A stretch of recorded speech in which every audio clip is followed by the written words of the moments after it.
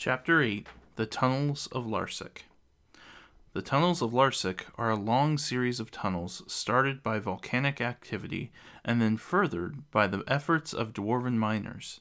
It sprawls out under the mountains of Dwi, connecting the kingdom of Bersh to the land of Kelsic near the river Friesk. The tunnels haven't been used for a few hundred years after the collapse of many of the tunnels, resulting in an enormous cavern under the mountains. From Bersh, the capital of its kingdom, to Cortesh, the capital city of the elves in the land of Kelsic, is a long trek, Jantis, Fedar explains. One that can be made faster if we go through the frigid mountains of Dwi, then down the valleys of the dwarves, and through the many forests of Kelsic. We'll be traversing through their many rivers and towns before reaching their destination. It's not the towns and valleys that worry me, the small gnome reasons.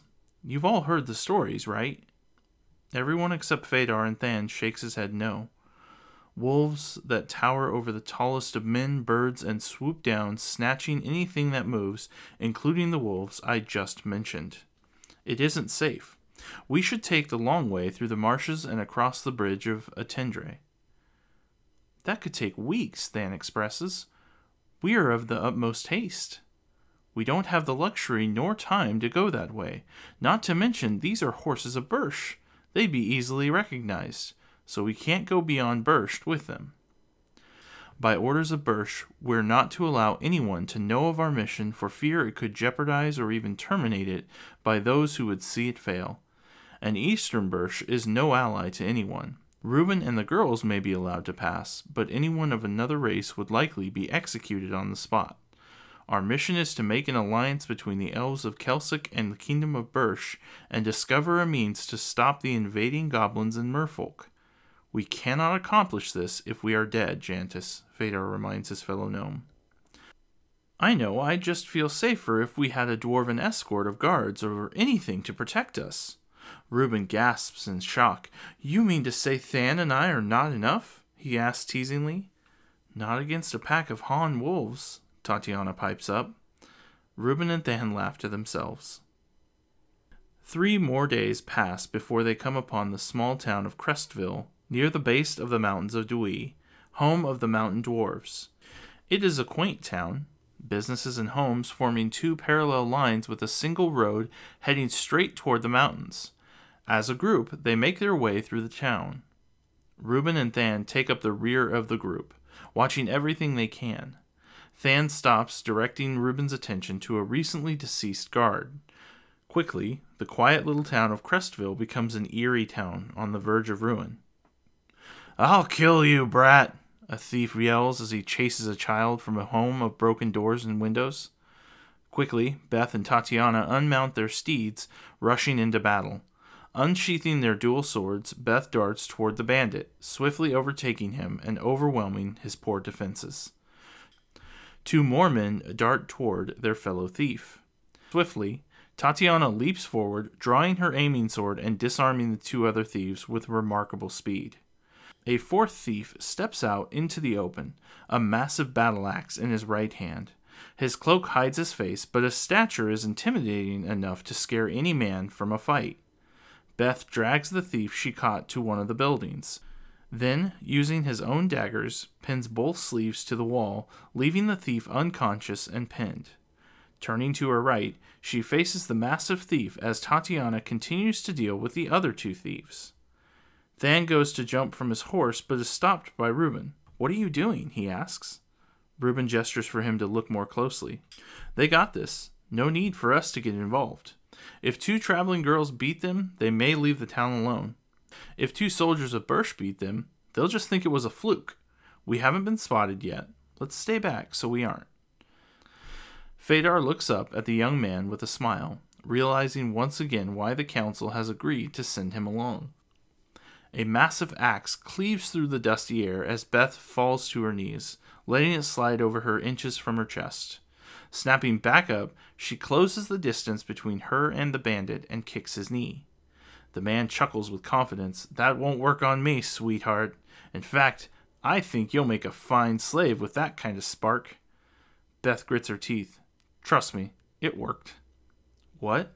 the bandit asks as Tatiana comes flying at his head, smashing into it with her shield. Hitting the ground with a loud thud, the massive man lies unconscious in the middle of the road. By the time Than and Reuben finally arrive, the fight is already won. Standing in awe at the speed of these two young girls, they are left with nothing to do but tie up the criminals, leaving them for the people to deal with. Speaking with the residents of Crestville, Jantis does his best to ascertain any information that could be deemed useful for their trek across the mountains. Using his skills as courier gnome, he is hopeful as he learns of a few possible routes to cross the mountains. So you mean there's a tunnel system that goes straight under the mountains of Dwi and into the land of Kelsic? Jantis asks the storekeeper as Tatiana purchases some needed supplies. Yes, but I do not know how safe it is to travel, he answers. Tatiana reaches into her pocket and pulls out the silver and copper coins she has, each piece of value with a different creature of Birch on its face. 12 pieces, right? For what you did this morning for our people by stopping those accursed thieves, it's free, the storekeeper responds with a smile. It was the least we could do as servants of Birch, Tatiana replies with a bow. Is there any more you can tell me about these tunnels? Jantis asks. Or is there another way to Kelsic? I'm afraid that until winter, no one except the dwarves dare to cross for fear of the Han wolves. To cross over the mountains now would be suicide. The storekeeper pauses for a moment, thinking about his next words carefully so as to be as helpful as possible. But I must warn you, I do not know much of these tunnels, not even their name. Yet rumor has it, even more terrifying than the wolves dwells in those tunnels. A beast? Jantis asked, instantly trembling at the thought. So I've been told. They're also quite long, 4 to 5 days of travel by foot. That's a long time to see no sunlight. But 5 days is much quicker than the 2 weeks it would take to cross over the mountains, Tatiana points out. Why are you trying to cross over the mountains of Dwi anyways? The storekeeper asks curiously. Jantis leans in toward the man in secrecy. Jantis takes a deep gulp, clearing his throat. The man leans in closer, waiting for a taste of the secret this gnome holds. I don't actually know myself, Jantis answers with an innocent smile. The man shakes his head as a smile brightens his face. You're going on a suicide mission, but have no idea what for. The man laughs loudly before regaining his composure. Well, I wish you fortune on your journey. Thank you, Jantis exclaims with a bow as he hops off the counter and onto the wood-planked floor below. Reaching Phaedar and the other 3, Jantis explains their predicament. It is agreed upon that the 6 of them would attempt to take the tunnels and hopefully find a guide to show them the way. Departing from Crestville, they continue north until reaching the base of the mountain range, following it east toward the mysterious tunnels and passing through a few more towns on the way. Each town they stop at holds more information on the tunnels than the last. But still, no one is found willing to traverse it with them. It's not until the town of Odell, 13 hours west of the tunnels, that they meet a dwarf who is inclined to take them. A lumberjack by trade, he has crossed over from a town on the other side of the mountains by use of the tunnels of Lar'sich, and is now looking to return the same way. Carson, is it? Phaedar asks. Yes, sir, he responds. Would you do us the honor of escorting us through the tunnels of Lar'sich? Carson repeats. Yes, the tunnels of Lar'sich? Standing at about 4 feet 4, Carson is a bit taller than Than. He carries a pack with a variety of gear in it, including a hatchet, a flintlock pistol, a bundle of maps, along with a few other essentials. His attire is akin to that of most mountain dwarves, simple but neat clothing and a wool vest, while also sporting a soft-brimmed leather hat and a pair of spectacles hanging from his neck. I suppose I could be your docent, Carson answers coolly. Beth leans over to her sister. What did he say? Pretty sure he meant he'd guide us through the caves, Reuben answers instead. Does anybody speak with acuity anymore? I am afraid it is not as common practice as one would hope, Phaedar agrees. I suggest we leave for the tunnels at Dayspring. Beth leans over to Reuben. Sunrise, he interprets. Sunrise? I can't wake up that early, Beth exclaims. Don't worry, I'll carry you in my arms if you aren't awake yet, Reuben offers smoothly. Okay, Beth replies, looking away with a smile. Tatiana rolls her eyes. We'll leave when everyone is up, as we always do. She stresses, her eyes pointing fiercely toward Reuben. Better get up at sunrise then, Princess. Reuben looks at Tatiana. Think you can do that, Beth? He continues. I suppose so, she replies, already tired from the idea. Then I guess it's settled, Reuben states before going into his tent. Yet to Tatiana and Carson's dismay, they were the only two to actually get up and be ready to go by sunrise. Instead, Reuben lies there listening from inside his tent, smiling at Carson, and Tatiana sat outside in awkward silence. Neither of them seemed to be upset over the matter, just a bit impatient. Beth was surprisingly third to get up, freaking out when she noticed her sister and their stuff was missing from the tent. Upon hearing Beth awaken, Reuben also got up, feigning tiredness despite being quite awake. Good morning, Reuben offers, forcing a yawn. Hope everyone slept well, he finishes, smiling deviously. Howdy, Carson replies, a bit irritated at the soldier's tardiness. You said sunrise. Sunrise was a few hours ago, Tatiana brings to attention. But you said when everyone was up and ready. I thought that's what we agreed upon, Reuben asks slyly. You know we didn't, Tatiana states profusely. Well, Phaedar is still asleep, is he not? And Beth seems to be well rested, aren't you? I'm not sure I want to be a part of this, but I do feel well rested. Beth looks over at her sister, offering an innocent smile. See, all is well, Reuben shrugs. I meant to inquire something of you. Carson looks at Reuben, Tatiana, and then Beth. All right, go ahead, Reuben allows. Why do you seek to travel through the tunnels of the land of Lar'sich? As far as I know, the elves aren't very fond of any of the other races except the peaceful valley dwarfs, Carson asks. Tatiana and Beth eye Reuben as they fear he will condemn the mission. Reuben pauses for a moment, thinking, Can I trust you? I am not one to be long-winded or offer information to just anyone, Carson responds. Well, the truth is, these two girls are looking for their father. Reuben cups his hand around his mouth and softly speaks. They hate to admit it, but they're both half-valley dwarfs on their father's side. We are not, Beth yells, throwing a pine cone at him. Well, you're both short enough, Reuben disagrees as he dodges another cone. I am a good foot taller than a dwarf, Beth elaborates. Really, stand next to Carson. I want to see this, Reuben asks, smirking. I will not, Beth exclaims, throwing yet another pine cone at him. Carson and Tatiana just sit there, shaking their heads at the two. 12 days after they left Birch, and now here, they are finally arriving at the entrance of the tunnels. Altogether, taking them just under 2 weeks of traveling by horse, 230 miles north and then 270 east toward the river Friesk, and the mouth to reach the tunnels of Lar'sich. These 2 weeks have helped the group to become quite knowledgeable of their companions' quirks and abilities. Trust is beginning to build between them, and now with a guide, hope is at its peak. With a full 13 hours of the day's journey behind them, they finally arrive at the mysterious tunnels of Lar'sich. One might be expecting to find a hidden entrance to this well-known, never-traveled cave system, but no. Instead, they find the cave open and easily seen. The mouth of the cave opens wide with stalactites and stalagmites, making the mouth appear as that of a monster and not a cave. An eerie darkness surrounds the cave, making it seem as an endless abyss. The wind's breeze wails with a scream as it passes by the cave. With the early night approaching, it's a wonder no mysterious beast comes rushing out to greet them. The now 7 travelers stare into the darkness of the cave, feeling as if they look away, something would reach out and snatch them from existence. A deep emptiness engulfs them, and the fear of death reaches toward them. Well, I can understand why people don't use this cave often, Than expresses, staring into the menacing mouth of the tunnels.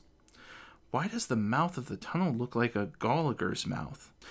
Not very appetizing if you ask me, Reuben adds, commenting on the many stalactites at the tunnel's entrance. Beth smirks at the comment. So why are we going in there? Tatiana petitions, showing an obvious fear of what lies inside. The path before us is never straight, but every now and then we find ourselves with 2 paths that lead to the same destination, Phaedar pauses for effect, and this one is quicker. But there might be monsters in there, Jantis points out. That's why we have a guide, Jantis, Reuben adds, so the monsters eat him first. I know of no such beasts in there, Carson assures Jantis. Then why are there so few people experienced with traveling through the tunnels of Lar'sich? Jantis asks. That's a good question, Tatiana agrees worriedly. Come on, it can't be that bad. It just looks frightening, Beth offers, trying to raise morale. Or maybe a giant man-eating spider lives in there, just waiting to poison all of us to death, one by one, slowly and painfully, before sucking out the fluids from our rotting corpses. Reuben tries to scare the two. Not funny, Tatiana whines as Jantis jumps in her arms and nuzzles himself against her chest plate.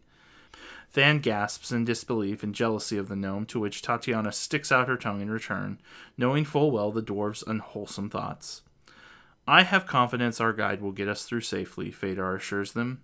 Me too, Than agrees. Reuben just smiles, looking at Carson. Yeah, Carson responds shortly. He wasn't being honest with something, and Reuben feared it may cost them. Let's get some rest. If we had started earlier, as we discussed, we could have started into the tunnels, but at this rate, it'd be all for naught if we did. We are all too tired from the day's arduous journey, Carson continues. You sure there are no giant beasts down in the tunnels? Reuben questions Carson.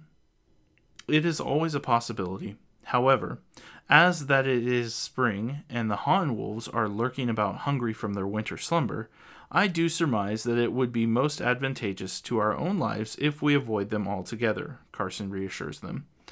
He pauses, looking down at an old worn scroll. The most hazardous part of the tunnels of Lar'sich is getting lost, but since I have a cartogram of the area, we have no need to agonize. Not to mention, we have 2 dwarves with us who can see in the blackest of nights, so we'll keep you safe, Than adds, putting his arm around Carson. Carson grunts in irritation. I'd prefer if you didn't put your arm on me, he adds. Than just laughs until he has his arm forcibly removed. My mind is decided. The tunnels of Lar'sich we will take, Phaedar states. Reuben and Than help Carson set up camp. Yes, sir, they answer him. But it's only a few hours past noon, Beth questions Phaedar, as she looks into the sky at the position of the sun. Rest today, so we are well rested for tomorrow, he answers. Oh, that makes sense, Beth replies. If we had left at Dayspring, we would be traversing the tunnels already, Carson mumbles to himself, strangely impatient. We've traveled for 13 hours. That is long enough, Phaedar assures the group. We'll begin tomorrow. While the 3 young men, Carson, Reuben, and Than, were setting up camp, Beth and Tatiana duel as to keep themselves sharp and ready for battle. The 2 girls battle fiercely, evenly matched, blocking blow for blow, neither one able to get an edge on the other. These 2 sisters stood together, equally matched in skill and speed. After the 3 of them finish setting up and the girls are warmed up from practicing, Reuben and Than decide to join in on the duels. Reuben sets his crossbow down, knowing it'd be frowned upon to shoot arrows at his melee opponent. Grabbing his short sword, Reuben enters the fray with Than and his shield and axe closely behind him. Mind if we join? Than asks, brimming with confidence. Only if you think you can stand up to the challenge, shorty, Tatiana replies, happy to have a change in opponent. Guess that leaves us, Beth realizes, smiling stupidly at the ground. Guess so, Reuben concurs. But let's wait and watch their fight first. You'll never improve if you don't study how other opponents handle themselves in battle. Okay, Beth agrees, kicking the dirt a little, then looking up at him as he focuses on the fight. Tatiana slides her sword through her shield's handle. Aiming the shield down, she rolls toward Than. In a single fluid motion, she leaps toward her opponent, drawing her sword from her shield. Taken off guard, Than has little time to think and takes the full brunt of the sword with his shield. Tatiana, smiling with delight, then slams her shield into the left side of his face, a move that would render most opponents unconscious, but as a dwarf, Than is more than sturdy enough to take it. Than smiles in return, unfazed. Sweeping his axe under her, he sends her hurtling to the ground with a thud. He then swings his axe, trying to pin her down, but she dodges just in the nick of time. Eagerly, Than throws his axe at her, forgetting in the moment that they were only practicing. Fortunately, Tatiana lifts her shield just in time to find his axe lodged into it and the charging dwarf in front of her. Picking her up, Than slams her into a tree, knocking the wind out of her. As she falls, gasping for air, Than stands over her, his axe hovering over throat. Down, he shouts, laughing loudly. Tatiana angrily gets up, storming over to where Phaedar, Jantis, and Carson are watching from. Throwing her shield and sword down on the ground, she then sits next to them, crossing her arms. Phaedar looks over to his daughter. Do you know what you did wrong, child? I lost, she responds, pouting. You put all your money on taking me out with one punch. Dwarves are much more sturdy than that, Than explains, sitting next to her. Precisely. You didn't know your opponent's weak spot, and you didn't have a secondary plan. Dwarves are heavy and stocky. Push and pull movements throw them off balance, but not when they are from the side.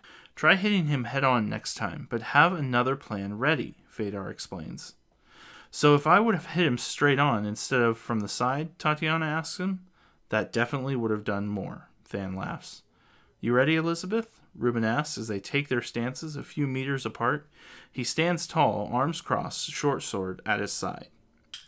Beth stands ready, hand on each sword, hunching over slightly as if a panther ready to pounce. My friends call me Beth, she responds. That's nice. Maybe I'll call you Toad instead for the spring in your step, he suggests in return. No, I hate frogs, she exclaims. Not frog, Toad. No, they're both gross. So when are you two going to stop talking and fight? Than yells from the sidelines. Just then, Beth rushes forward, swords drawn, causing Than to laugh. She's already lost. What? How do you figure? Tatiana asks as Reuben dodges a strike, catching the backside of Beth's left sword and throwing her forward. He saw how she fought against the thieves. He never loses to an opponent once he knows how they fight, Than replies as Beth catches herself and turns around to face Reuben. Regaining her determination, she rushes forward and again attempts to strike at her opponent. This time, Reuben pulls out his short sword and with precision blocks both of hers. Then with a swift, powerful kick to her chest plate, he sends her toppling backwards. Quickly getting back up, she faces Reuben again, undaunted. The girls of Dace are going to score at least one win today, she exclaims, rushing forward. So have you learned anything yet? Reuben inquires of her. What? Beth stops a few yards from him. You've tried the same thing twice and I've evaded and blocked it. What's the next step? Beth pauses, thinking of his past training and how her father used to teach them. Wishing he was there to teach her and Tatiana again, she answers, I guess I shouldn't rely on my speed alone? With some hesitation. Not quite, Reuben admits. Pondering further, Beth comes up with another answer. Less hesitation? Every move can be an attack. Stop thinking about your next move. You plan your first attack, but the rest should come as natural movement. Only think when on the defensive. Okay, I'll try, Beth hesitates. Beth rushes toward him for a fourth time, stopping right in front of him. She jabs at him. Reuben dodges once again, turning to the side just to find Beth's right sword closely following him. Catching him off guard, he quickly blocks with his sword. Then Beth's left blade goes in for the strike. Reuben, no longer off guard, whirls himself around, throwing her off balance and into the distance. Sliding to a stop, she turns with her sword, leading her way, expecting to find Reuben in front of her. Reuben comes up from behind her instead and attempts to hold her down using both his arms. Realizing he was behind her, she ducks and rolls forward as Reuben grabs at air. Quickly, Beth pivots her foot, sweeping her leg through Reuben's, but instead comes to a dead stop. If not, for the protection her gladiator sandals provide, being made out of Garvin roots, she'd probably be reeling in pain right now. Pushing herself away, Reuben marches menacingly toward her, his short sword scraping at the ground as he nears. Scuttering backward, Beth falls flat on her back and in that moment realizes her fate. Reuben has been toying with her, and even when she caught him off guard, his skill was so far ahead of hers. It took little effort on his part to regain control. Tatiana stands up, interrupting the fight. I'll face you next.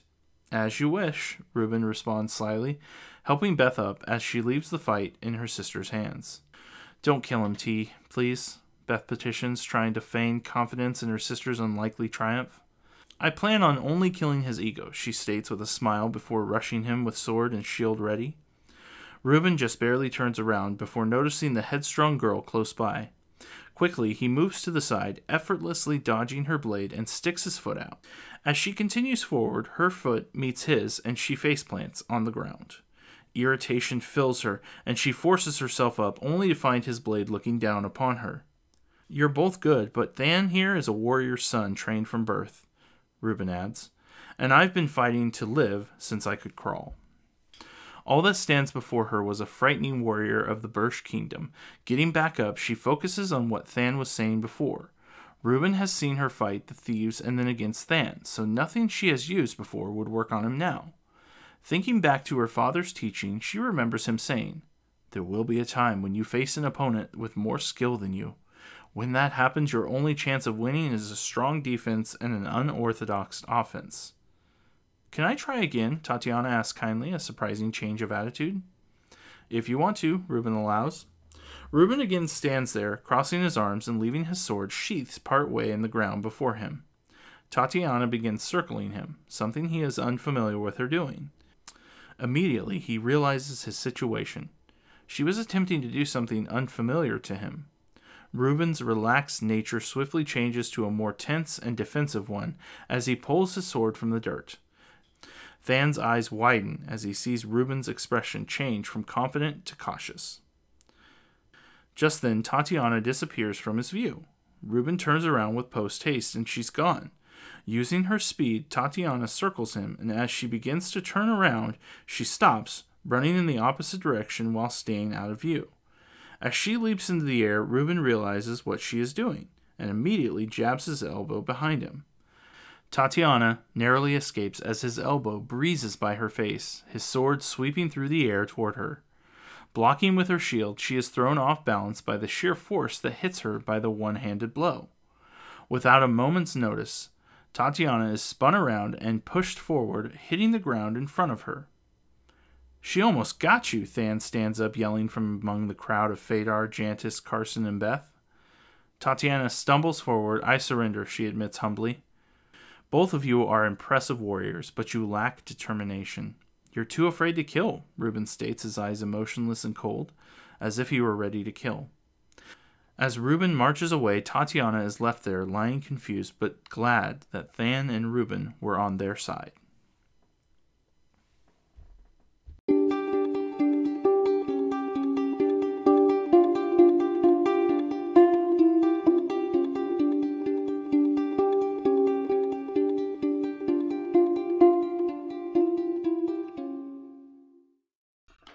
Thank you for listening to The Legend of Azarus, Dragonborn, written by Corey E. Slane. If you like this content, consider buying a physical copy on Amazon.com or BarnesandNoble.com. Also, you can become a supporter. Support the podcast with a small monthly donation to sustain future episodes. Thanks again for listening, and tune in next time for more chapters of The Legend of Azarus, Dragonborn.